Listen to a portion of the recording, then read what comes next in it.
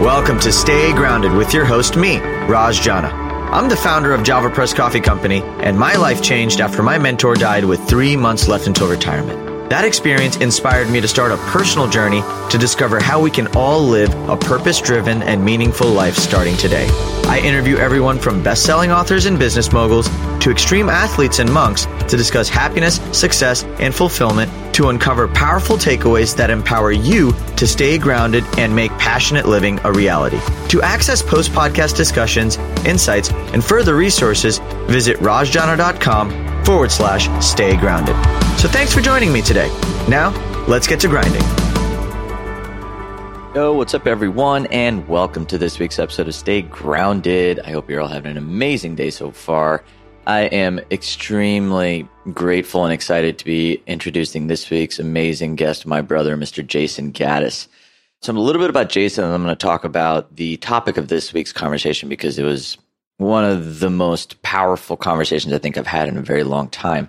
So Jason is the founder of the Relationship School and author of the new book, Getting to Zero: How to Work Through Conflict in Your High-Stakes Relationships. He's coached thousands of people through the Relationship School, and he's really mastered the art of creating indestructible relationships by showing people how to become skilled at navigating challenges and friction. And Jason's really here to show us that we don't have to run away from the uncomfortable conversations. When you have the tools and the personal commitment, you can use conflict to strengthen your relationship, to deepen your connection with yourself, and allow you and your partner or anybody you're having conflict with to grow together. And I've traditionally never really been good at handling conflict in my life. Like, I didn't have it modeled well by my parents.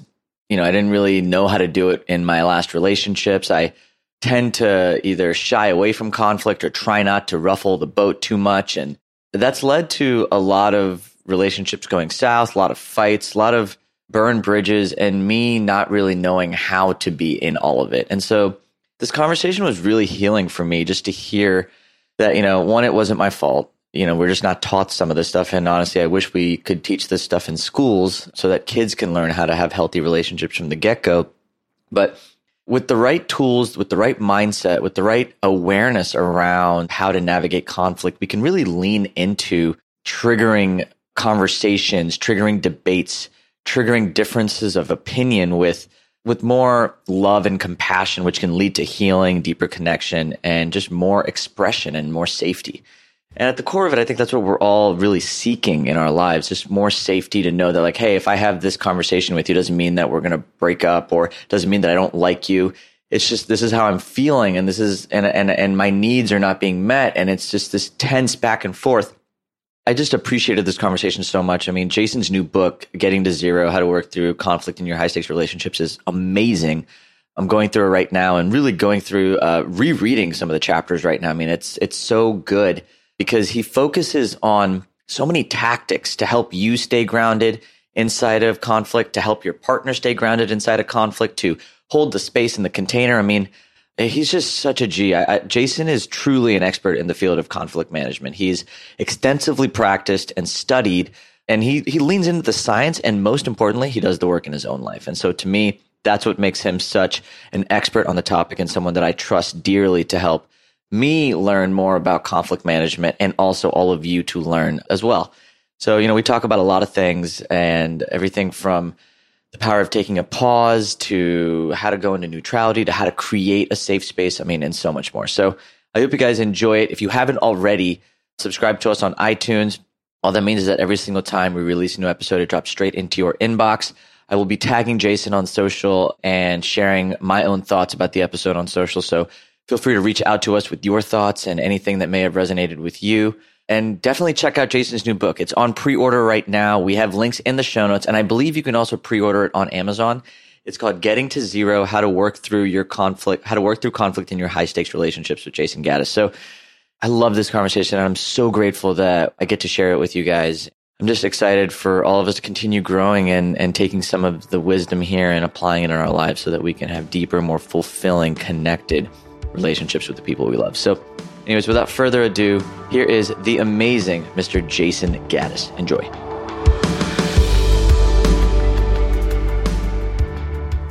Yo, yo, yo, what's up, everyone, and welcome to this week's episode of Stay Grounded. I hope you're all having a brilliant day so far. Oh my God, am I happy to see you, Jason. Welcome back to the show, brother.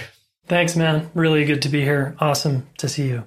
Yeah, and incredible timing. I was just telling you earlier how relationships and conflict and my own ability to stay grounded inside of triggers I've grown a lot over the year, but I mean, I'm nowhere near being where I want to be.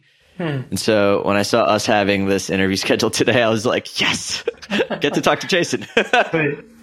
You know, it's not something that we teach in schools. It's like interpersonal conflict is just something that I have no skills in, I guess no credentials in. It's just something that I've had to learn more as I've grown. So one thing I would love to start with is, why is it so difficult to be in a state of conflict with another? Like, I guess, like, why are we so bad at it?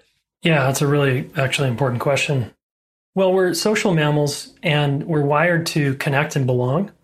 And when anything threatens the connection or the belonging sense, we get upset. And we're usually upset by someone coming in our space or someone pulling away or leaving us. That's very threatening to us in general, especially the higher the stakes get in a relationship, the more threatening those kind of moves get to our nervous system. In addition, we just, like you said, we don't learn how to deal with that kind of activation. There's no class. We just kind of get the download we got from the big people in our home environment. And you're often taught to just apologize and kind of suck it up and move on and get over it. And we know now through lots of experience, but also science, that doesn't work. I think what I struggle with the most is I think you said earlier, like, I apologize before I need to. Yeah. Let's say I'm triggering my parents or my partner. It's always I feel really guilty and I feel really bad that I'm hurting them for naming my needs, which then creates this weird energy where I feel really scared to name my needs because I'm afraid of triggering them more or getting into that space. And it's just this uncomfortable feeling. Just when you're in those types of experiences, how do you hold the space for your own experience, their own experience, and then like the collective couple's experience? I know. It's a lot, right? It's a lot, yeah. If you're self-aware enough to know what you're saying, which is, gosh, I tend to apologize too fast, and maybe I could learn something there. That's, first of all, that is fucking huge. Like, most people just kind of want to run their game or their trip in conflict, and then they keep getting the same results. So thank God you're asking the question. Could I do something different here? And yeah, I actually write about this in my book, that I call it the rushed apology. It's sort of a default just mechanism we learned maybe in childhood or something. And it kind of worked back then, where it's like, hey, sorry, my bad. And when we bump into someone in the grocery store or whatever, that's appropriate. But in a higher stakes argument, usually an apology is not enough to let down the nervous system. So we've got to, first of all, see that, be aware of it, and start to begin to learn what works for our partner or family member, what settles them when I hurt them and when they're upset. What is the thing that I could do that would be helpful to them? Knowing that it's not necessarily my job to make it okay. And if I care about them, why not try to help out? So that could be just not having such a voice tone. It could be moving closer. It could be moving back. It could be just breathing into my discomfort and breathing through that and allowing the person to have their feelings and their upset. And that's really important, is the other person gets to be upset and they get to have their feelings, you know. In your book, you talked about the scared animal.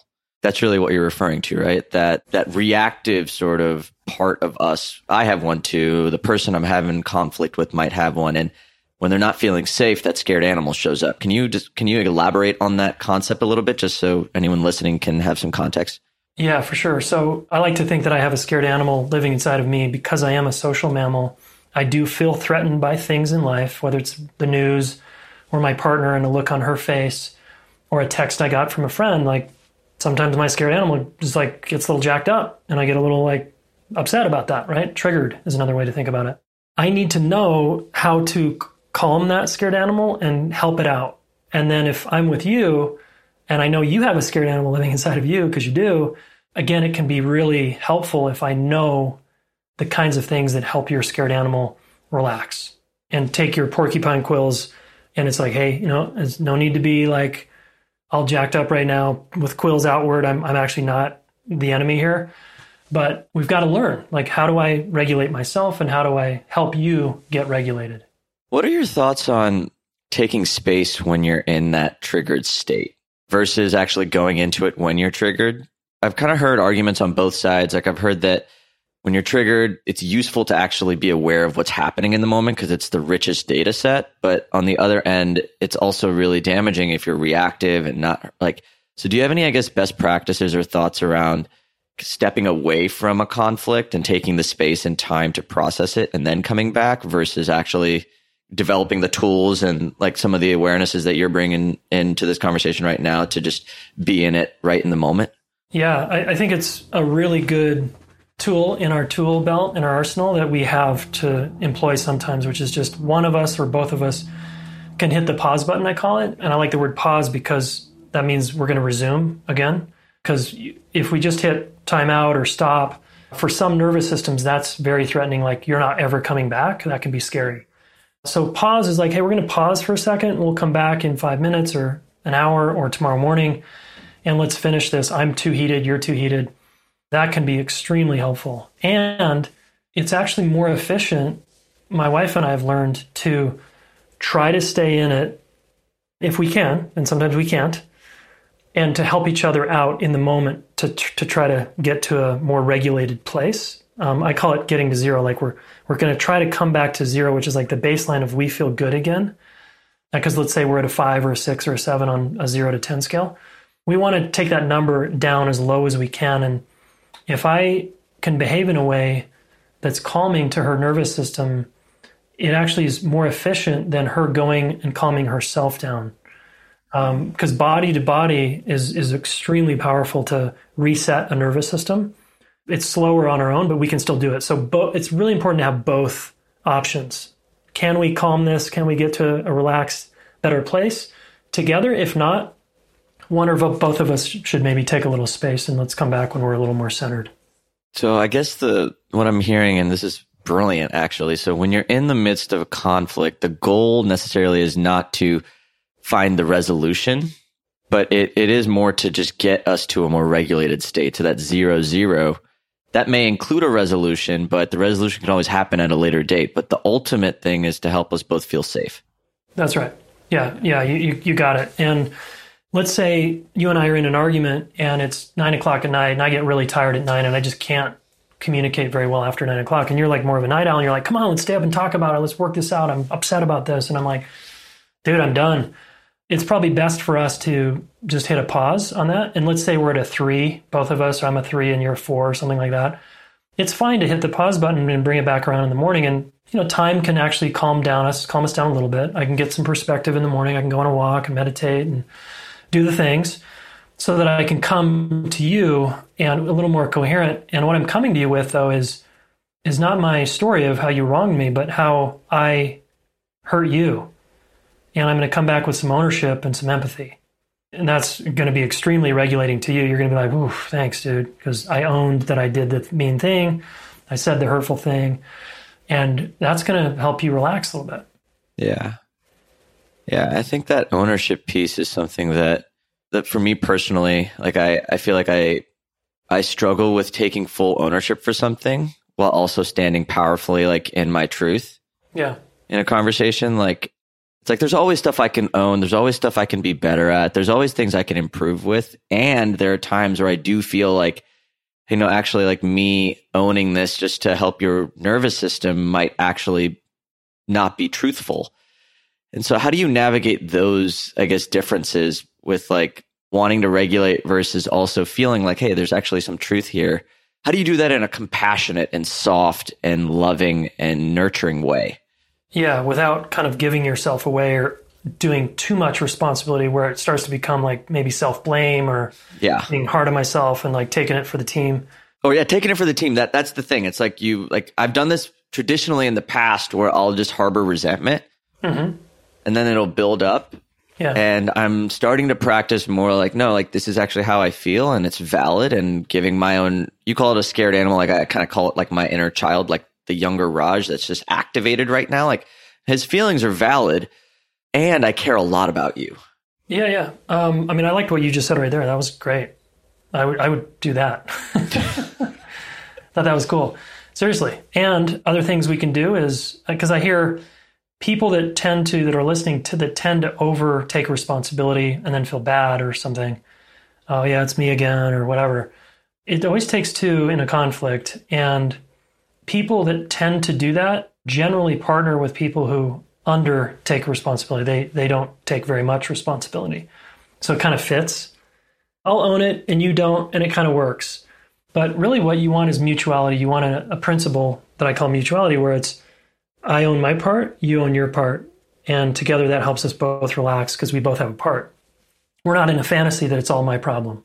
It's just really important there's deep strength in being able to say, yeah, I was an ass there. I did that thing to you and that sucked. That's very, I think, strengthening. And like you said, if I overdo it and I'm starting to own stuff that I maybe didn't do or they're judging me for it, and I'm like, sure, I'll own that, but even though I didn't really do it or I disagree, I'm going into resentment, which actually is feedback that you went too far. Yeah. So resentment's like on your side in a way. Wow, that's actually really interesting. So they're all data points in some ways. Like, do you have a practice of like reflecting on conflict with your partner, I guess, afterwards? Let's say you and your wife are having an argument. Like, can you walk us through like the moment of trigger to, I guess, like the end, like the ideal end scenario might look like? I guess the process for it. Yeah. Okay, so 2 nights ago, we got in a little bit of a snag in the morning. It was not really like a big argument, but it was enough to get us both triggered and a little activated, like a 4 or something. Not major, but enough to just felt crunchy. And then so we spend the whole day disconnected, right? And about halfway through the day, I'm seeing an opportunity. I've reflected on my part. And I know what works for my wife is empathy. If I can empathize with her experience and her feelings without going into trying to fix her or my story or what I didn't do in defensiveness, if I can just empathize, that is a massive move for me to do. And I'm still working on this one. So halfway through the day, she's leaving on an errand, and I catch her before she goes out the door. And I say, hey, I just want to say I kind of did that thing this morning, and I'm seeing that it really impacted you. I saw your face change. I saw what happened there. And then she starts opening up. Yeah, and then this happened, and then that happened. And then I just empathize. I go, yep, totally. That makes a lot of sense. I validate her feelings. And so she doesn't feel crazy. I'm like, yeah, it makes sense. That's an easy way to validate. That makes sense. And it made sense to me why she would feel that way. So that's working. And then later that night, we still had more to go. We weren't completely at zero yet. And she didn't offer me anything because she's walking out the door, but I'm doing my part, right? Well, that night, she withdrew a little bit from me in my perception. Now, she was just tired and she was in her own space, but I interpreted her face as upset with me because I can misread her face sometimes as she's upset with me when she's actually not. Yeah. So I fucked up here and I was like, what's wrong? What's wrong with you, basically? And I start kind of judging her and the state she's in, and she just starts feeling kind of on the defensive and on the attack, like I'm attacking her or something. And I'm like getting really irritated that she's not coming around to like validate my feelings. And anyway, it turned into this longer process. But later that night, we finally got there when I could again go, okay, I fucked up again there because I came in with a complaint instead of empathy. So I did well at like lunchtime. In the evening, I was for some reason kind of fed up, and I came in with a complaint, and that made it worse. I think one of the things I'm really taking away from this is, especially when you're in conflict, like really rooting yourself in the feeling of love, like at the core of it, like you love this person, even if you're disagreeing with them. Yeah, and if I can show that with my body language and my voice, it's going to go a long way. Yeah. Because you can't really fake that, right? It doesn't feel good when someone's like, I'm listening, and they're kind of irritated. It's like, yeah, it doesn't feel safe again, right? I'm like on edge now. A core idea is empathy. Like I'm hearing empathy is like a core way to create that feeling of safety.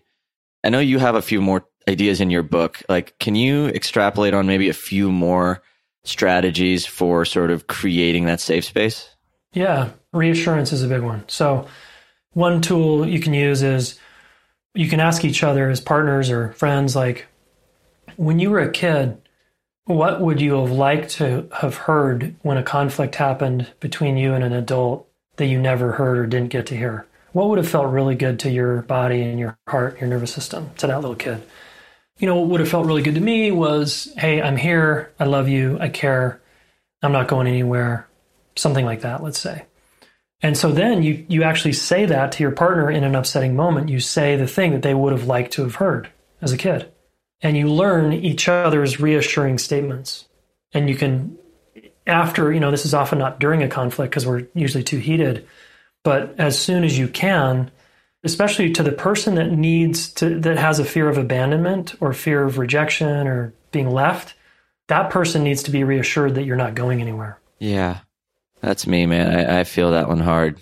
Yeah, I'm with you. I feel that one too. That's kind of one of my injuries in the past is people left, so it feels really good when someone's like, I'm not going anywhere. Yeah. I'm here. Even though I'm upset with you, I'm here. Yeah. Another tool we can use, I call it LUFU. I listen until the other person feels understood. There's 8 steps, but I don't need to go through them all. But the basic idea is I don't understand you until you let me know that you feel understood. Understanding, if I can just get the content of what you're upset about and reflect it back to you and be like, am I getting it? Is this it? Is it like this? If you go, no, it's not quite that. It's more like this. And I finally get it. The nervous system will let down a notch and it feels really good, right? I feel seen and known in my experience. That's what I care about. It's not about right and wrong. We've got to get out of the right and wrong mentality and keeping score. It's just about, do you feel understood by me? And then again, we can validate and empathize with their experience, which is hard to do when we're upset. Right. The right and wrong is like understanding is done at a feeling level. I feel like it's really done at a feeling level. Like I get you. I feel where you're at versus like right or wrong is like the mental ping pong back and forth where our egos are just battling for the gold trophy when there are no winners in this game. How do you retrain yourself to sort of shift away from needing to be right? One of the first things you can do if you're a defensive person or a right-wrong person, I think the very first thing to do to change that behavior is to start owning it out loud that you're doing that. So, honey, oh, God, I'm doing that thing in my head again where I want to be right. Or, oh, I can feel myself getting really defensive over here. I'm not going to act that out, but I can feel it coming on and I can feel myself being defensive in my head. Just so you know, that's where I'm at.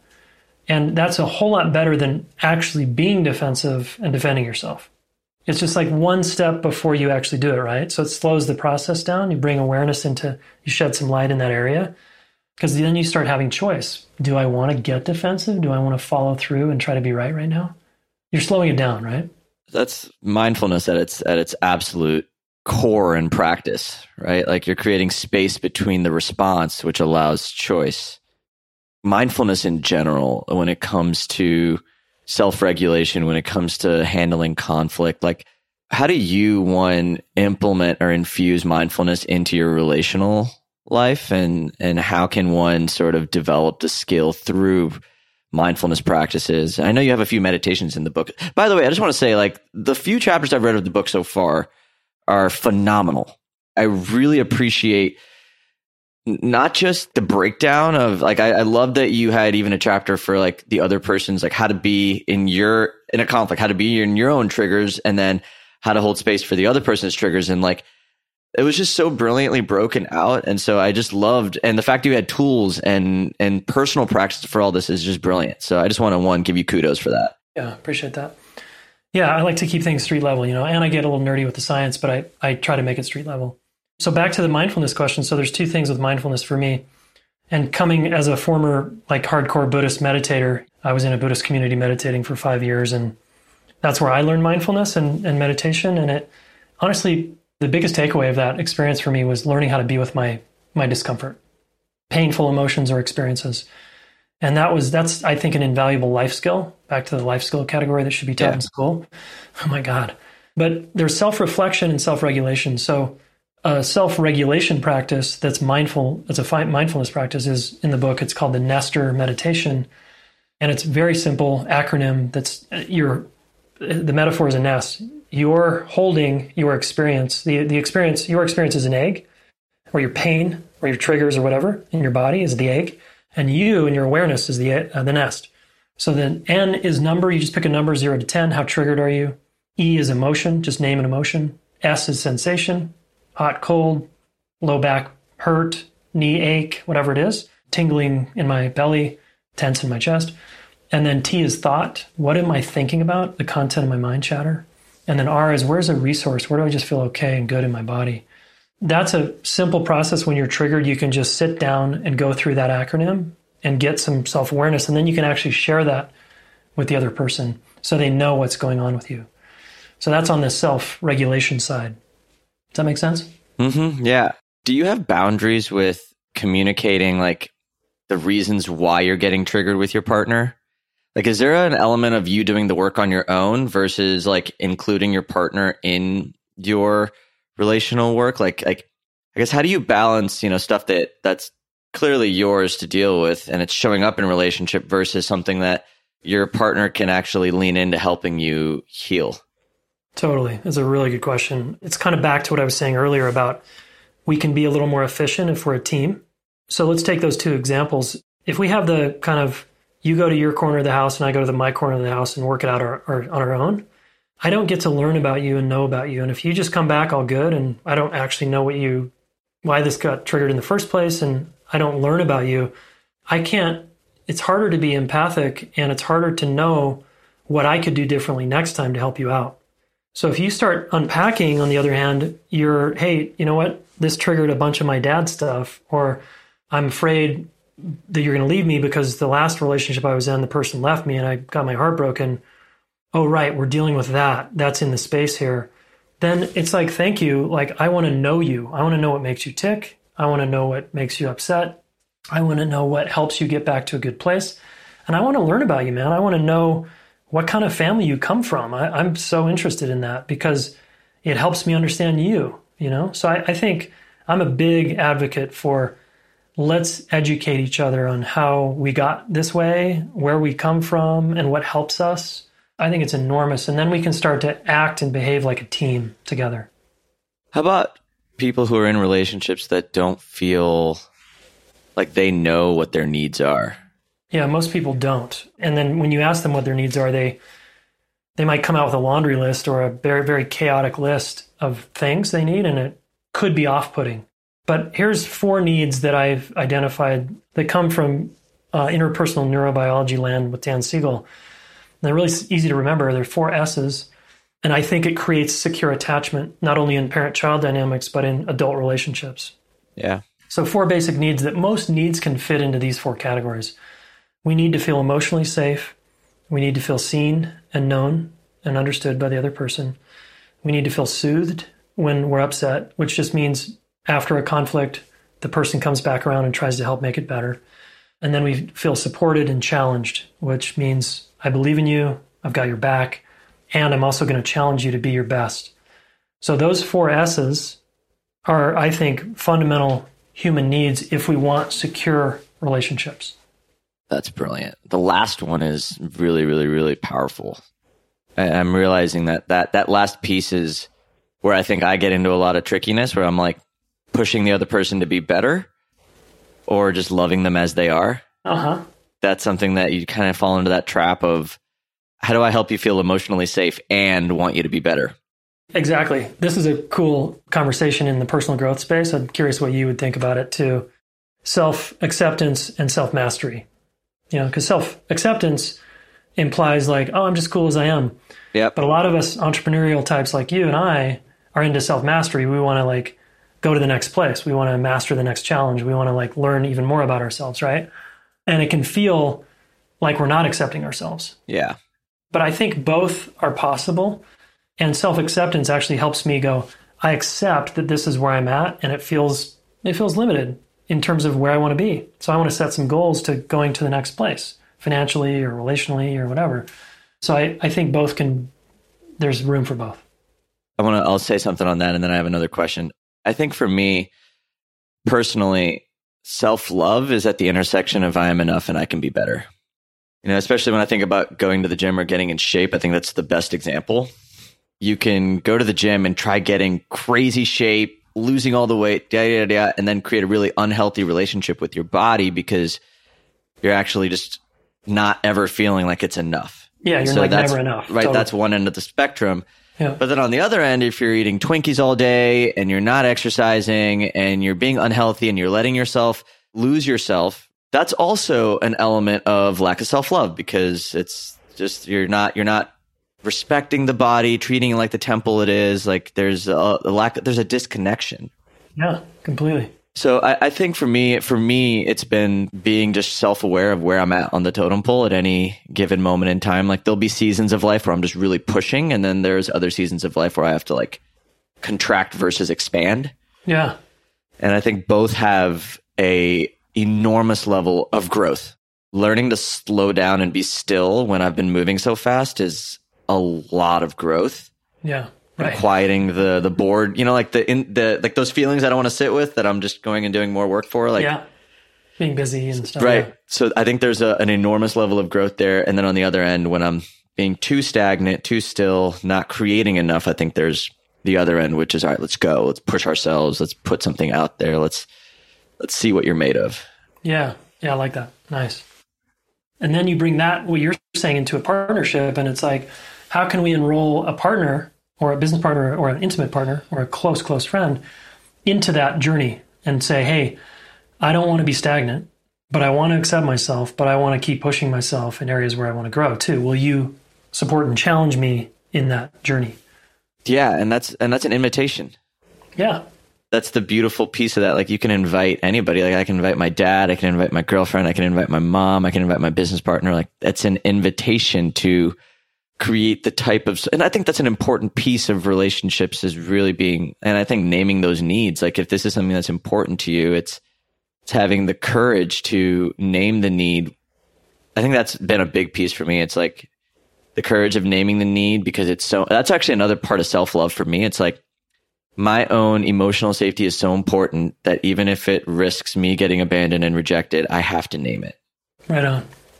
Yeah, I mean, and you might experience conflict, right? And so you're saying, I'm willing to go into conflict because I'm not willing to leave myself behind. Yeah. When you're sitting in a conflict and you feel your partner step into a disempowering state. Like they shut down, or what do you mean? No, not disempowered, more like maybe they go into a victim mode. Okay. Let's just say they go into a space where they're being pouty at the world or they're really mad or and that we share the same value of growth and the other ones, which are being emotionally safe, seen, loved. From this conversation, I'm learning like maybe the first step is to just help them feel safe. That's the goal, the primary goal. Like when they're in that victim mode, is just do whatever's necessary to help them feel safe. And then when they feel safe, then empower them to get out of it. I feel like I've run into trouble in my past, in my current relationship and my past ones where, there'll be this feeling of like, just, I don't want to say, maybe poutiness, maybe victim like mindset, maybe some level of language around like just a poor me. Yeah. And then I get into this like kind of like, what are you talking about? Like you're amazing. You're this, you're that. Like why are you talking to yourself that way? Like there's this other side that comes out, and sometimes that's not very helpful in the moment. That's my experience. Most of the time it's not helpful. And so I guess just your thoughts on how to navigate those specific experiences. Yeah. So again, let's say you and I are out on a bike trip or something, and we want to really push ourselves, and I get into that victim kind of place for whatever reason. I want you probably, and I'll say this to you ahead of time, I want you to challenge me to like snap out of it kind of in a way. So bro to bro or something, when we're out doing something like that, that might be an appropriate move to challenge me and like, dude, come on, man. Like you're kind of just, your head is low. Like you're so much better than this. Like step up. Come on, man. I might want or need that kind of challenge. With an intimate partner, that's usually going to backfire. Yeah. So if we just take a different context, now we're in intimate partners. Most people in my experience want to be seen and understood first in their experience. And that means, yep, validated. It makes total sense that you're in this place, that you're like, woe is me. I get it because this, that, and the other thing happened. This is an injury of yours from the past too. Totally. Honey, I'm right there with you. Ooh, that's a lot. Yep, I'm here with you. And like either I can feel that part of me that's like, come on, snap out of it, right? You're amazing or whatever, but I don't say that. unless we've agreed upon that, hey, those reminders help me. Yeah. Like that's what she wants. Fine, but first it's see, understand, validate. Oh, dude, this is just so valuable, this conversation, because I think as a male that likes to fix things, as a guy who likes to roll his sleeves up and make everyone around him feel happy and loved, and right. I want to remove suffering and snipe stuff out. I'm like very targeted and surgical in that, and it's making me realize that there's a softer, more effective way to actually dissolve conflict instead of me sniping it out. Like, it's not about sniping at the problem. It could just be about allowing it to dissipate and dissolve by love and by just holding the safe space. By your presence. Yeah. Yep. Yeah. Cause again, that's probably what she needs more of from you. And you're onto yourself, man. This is huge. I call it no fracking, and it's an acronym, another acronym, because I love acronyms. It's no fixing, no rescuing, no advice giving, no complaining or colluding with their bullshit, or no killing their experience. And so it's just a fun kind of acronym to remember, easy to remember. Like, don't frack on your partner, and instead listen until they feel understood, validate them, be with their experience, like relax. There's no problem here. They're just upset. And can you trust they'll find their way, which can also be hard for us. Like, ooh, can I actually trust that they're going to get out of this place? That's a big piece, I think, for me. Like, I'm sure there's a lot of listeners who resonate with just the reason why I feel like I have to go in and fix is because there's that lack of trust. And when I feel my partner have that lack of trust for me, it actually doesn't make me feel good. So how do you cultivate more trust, I guess, inside of a relationship? I think one of the things I have struggled with a lot in the past, and still do to this day, is trusting that the other person is having the experience that they need to have. It's like, instead of trying to control their journey, trust that they're actually exactly where they need to be. And so that I don't have to be in fix mode. I can just be in love mode. How do you actually cultivate that trust? Yeah, it's a good question. I would say a lot of that comes from our own journey. Can we trust that our own mistakes in life and the ways we've fallen down and struggled and been in the victim seat were the necessary pain that we had to experience that then catapulted us into transformation or action, right? Yeah. If we keep cutting people off, to me, it's like we're cutting people's legs out from under them when we don't trust their journey and their pain. Like, people sometimes need to hit their face flat on the ground for them to wake up and get the lesson. And I don't want to rob people of the lessons that they need to learn, right? It's easy for me to say, but it's hardest with the people we care most about, like my kids and my wife. Can I trust their failures are right on time and they're good for their development versus rescuing them from hitting their face on the cement and going, oh shit, can I just, because it's painful for me to watch, right? I guess if you think, would I rather cut their legs out from under them and rob them of this growth opportunity, or would I rather trust the inherent dignity of their human spirit that they can do this, they've got this?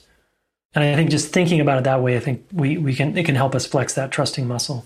I think that you just said it. It's trusting the dignity of their human spirit. That's a beautifully stated sentence that has a lot of depth to it. Like, when we can really truly see the soul behind the person, and remember that soul is so much bigger than any one thing that they're dealing with. I mean, that's a really grounding reminder that every soul is here to have their own unique journey, and they're going to have their own unique set of challenges. And my own perception of those challenges is my perception of them. And if there's a trigger in there, that's my work. And owning that, right? That's the personal responsibility piece that you mentioned earlier around really owning our part in all of this. Like, in conflict, it is truly coming back to that radical level of personal leadership and personal responsibility. With this dynamic in you, can I, again, slow down the frames enough to just say, even, honey, I'm wanting to fix this for you. I'm wanting to swoop in and make it better. And I'm not going to, because of what we agreed upon, because I'm practicing trusting your path and your journey. And it's hard for me, but here I am, I'm practicing right now.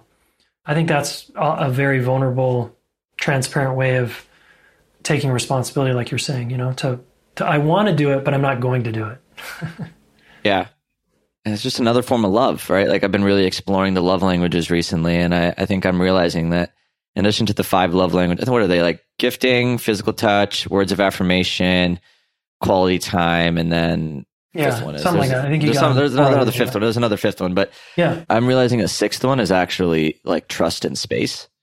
Like when I feel that trust, it's actually like, oh man, like that's it's like a version of love that I think I craved a lot as a kid. Like I always craved my parents to just trust me and to trust that I knew what I was doing for my life instead of them feeling like they needed to tell me what to do or I needed to go this path or take that degree or, what are you doing with your life? Like that fear driven sort of survival based, oh my God, I'm your parent, I just want you to do well mindset. Like, yeah. So like in an intimate relationship or when even someone else in my life is like, I just trust you.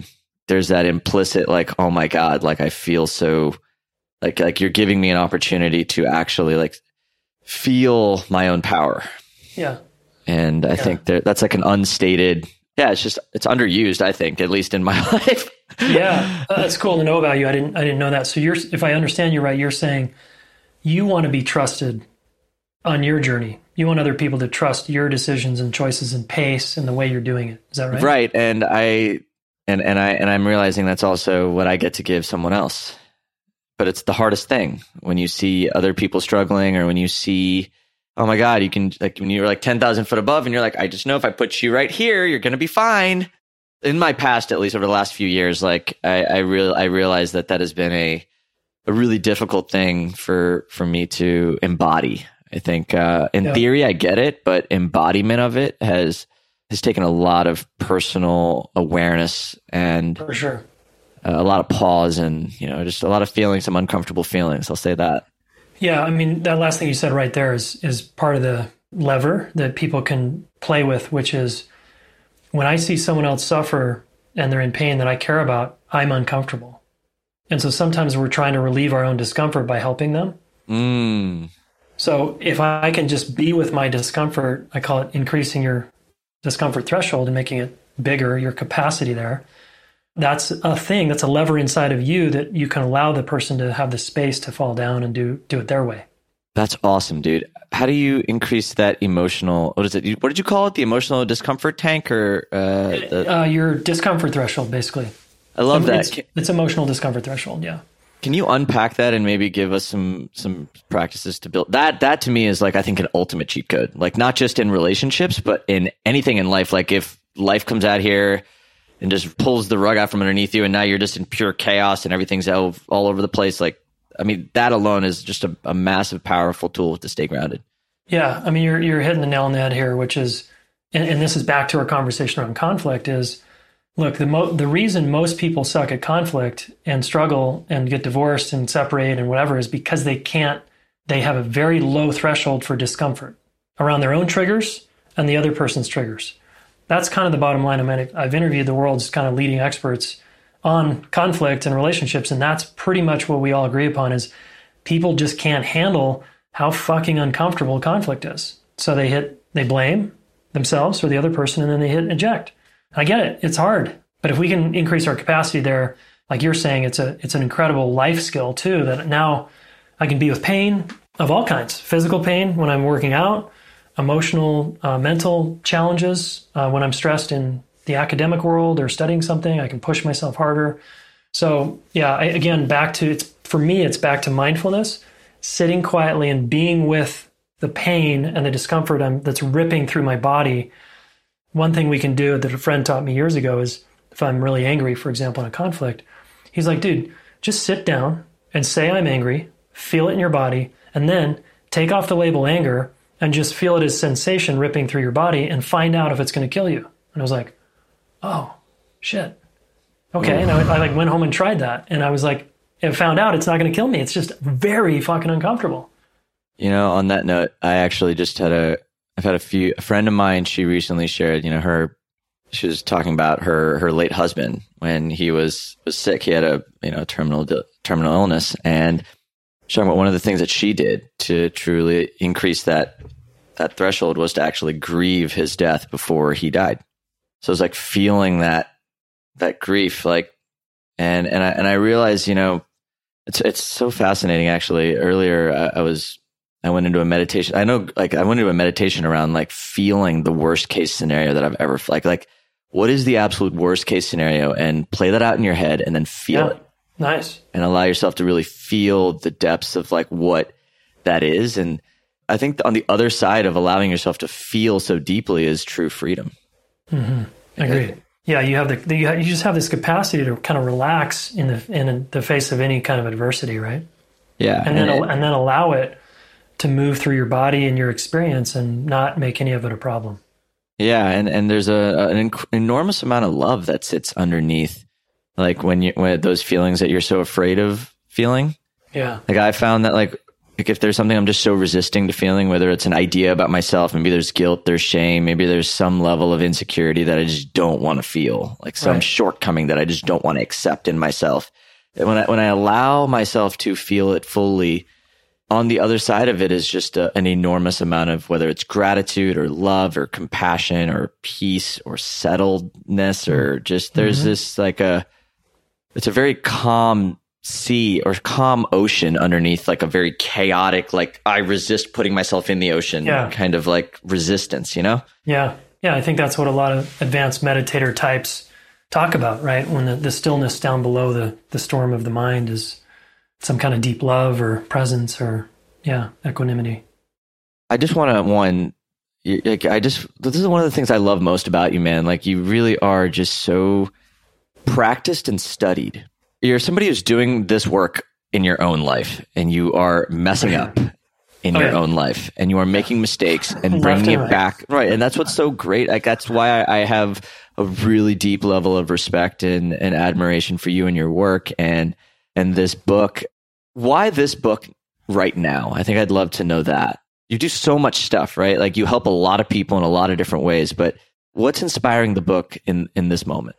A couple things. My painful past here, of course, around conflict of how many conflicts I had in my own life, from fistfights to failed relationships to just really relational cutoffs where I never spoke to someone again. Lots of carnage left behind in my relational life, and wanting to just imagining like my kids, and if we could live in a world where the grownups knew a little bit more about how to work through their differences, that'd be a pretty inspiring place to be. And I think we have a lot of challenges as a species right now and as a culture. And this is just my contribution right now is like, look, we need help here. And I have some things I could share from my own experience that help me a lot and help other people that I've worked with. And I just think it's the crux of any good, solid partnership or team is conflict. Like, can we work through this? Can we actually handle adversity and diversity and differences or not? And teams and partnerships and people who can are just stronger and more effective in life. Yeah. I mean, that's, I'm finding more and more I go down this personal development route and this journey that like the keep it simple, stupid concept is like really, really, really starting to hit me in the head a lot these days. Like all the bells and whistles, I can go and take all the things but it all comes down to like mastering like one or two very, very, very important skill sets. And it feels like in relationships, it is like, how do you handle conflict?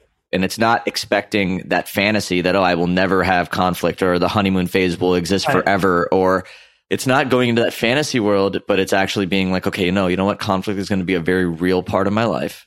And it's equipping yourself with the tools to just be in those experiences with as much in your arsenal so that you can emerge from it and go back into that space of love. And it's not the fantasy. I think that's one of the things I'm just really appreciating about this conversation. And you as a teacher is just how you are actually going straight to the foundation. Like, no, let's help people really get good at navigating conflict.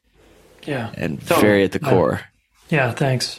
Yeah. It's just, it's a big part of our life, and relationships are such a huge part of our life satisfaction. Right. And it's painful to be at odds with someone for years. It feels bad in our body. It fucks up our sleep and our health. Yep. Like, it's not good for us to be on the outs with the people we care most about. So it's like, let's just learn some tools. It doesn't need to be this way. Yeah. And that's my biggest takeaway. It doesn't need to be this way. Like that's the real takeaway. Like I shied away from conflict a lot in my life, and I think it's because I haven't been given or taught the right tools to navigate it with more grace and love and presence and compassion and empathy. And I just feel really equipped after this conversation, man. I can't wait to actually like finish the book and implement it and go deep. Like, so pre-orders are available right now. I'm assuming you have a landing page or something like that we can send our listeners to. Yeah, go to gettingtozerobook.com and you can get the first chapter while you wait, and a couple of cool videos that we recorded that are about the book, parts of the book, and tools you can learn immediately. And I would love it if you'd pre-order, because that helps us authors. Because Raj and I think that, hey, this is kind of fun and cool, but authors are, a dime a dozen, and it really helps authors get their message out more and get noticed more if you buy before the book. If you're going to buy the book anyway, after October 5th, buy it now, because it helps us, and also you're going to get it, and you're going to get a couple little goodies anyway. I cannot wait to pour through the book, to gift it to friends and family. Cause like I said, I love it, man. I'm just so grateful that, we're buddies. I'm grateful that I get to learn. I'm grateful to have you as a teacher and somebody that I get to learn from. And it's just I'm just really grateful for your time and for you just sharing your wisdom, brother. You just keep rocking it. Thanks, dude. Thanks for loving me up. And yeah, I love being your friend and just a comrade on the path here. Got it. All right. One last question for you. In the midst of, let's make it more specific, in the midst of your path in life in regards to relationships and more, how do you stay grounded? Family time, in nature especially, or outside with my wife and kids, and walking. Walking is very healing for me. It's so good for me to get away from my phone and my screen and just walk and be with myself. I don't do it enough, but when I do, it's extreme. It's like the medicine I need. I love that, dude. That's great. Well, everybody, that is a wrap for this week's episode of Stay Grounded. I'm your host, Raj. This is your friend, Jason. And from us, stay grounded. We'll chat soon. Thanks for joining us today on this episode of Stay Grounded. I hope you found this interview helpful as you create your own ways to live an extraordinary life. For more resources and support, please visit www.rajjana.com/Stay Grounded to join the official Stay Grounded Facebook group, a place where aspiring life enthusiasts can connect and ignite passion for life together. My hope is that the positivity, content, resources, and support in this group will resonate with you on a deeper level. That what you hear in our podcast, read in our thoughtful posts, or learn in our courses will empower you to live with intention, uncover true purpose, and challenge the internal dialogues that stop you from being who you really want to be in your life. Again, thanks so much for joining us. Stay grounded.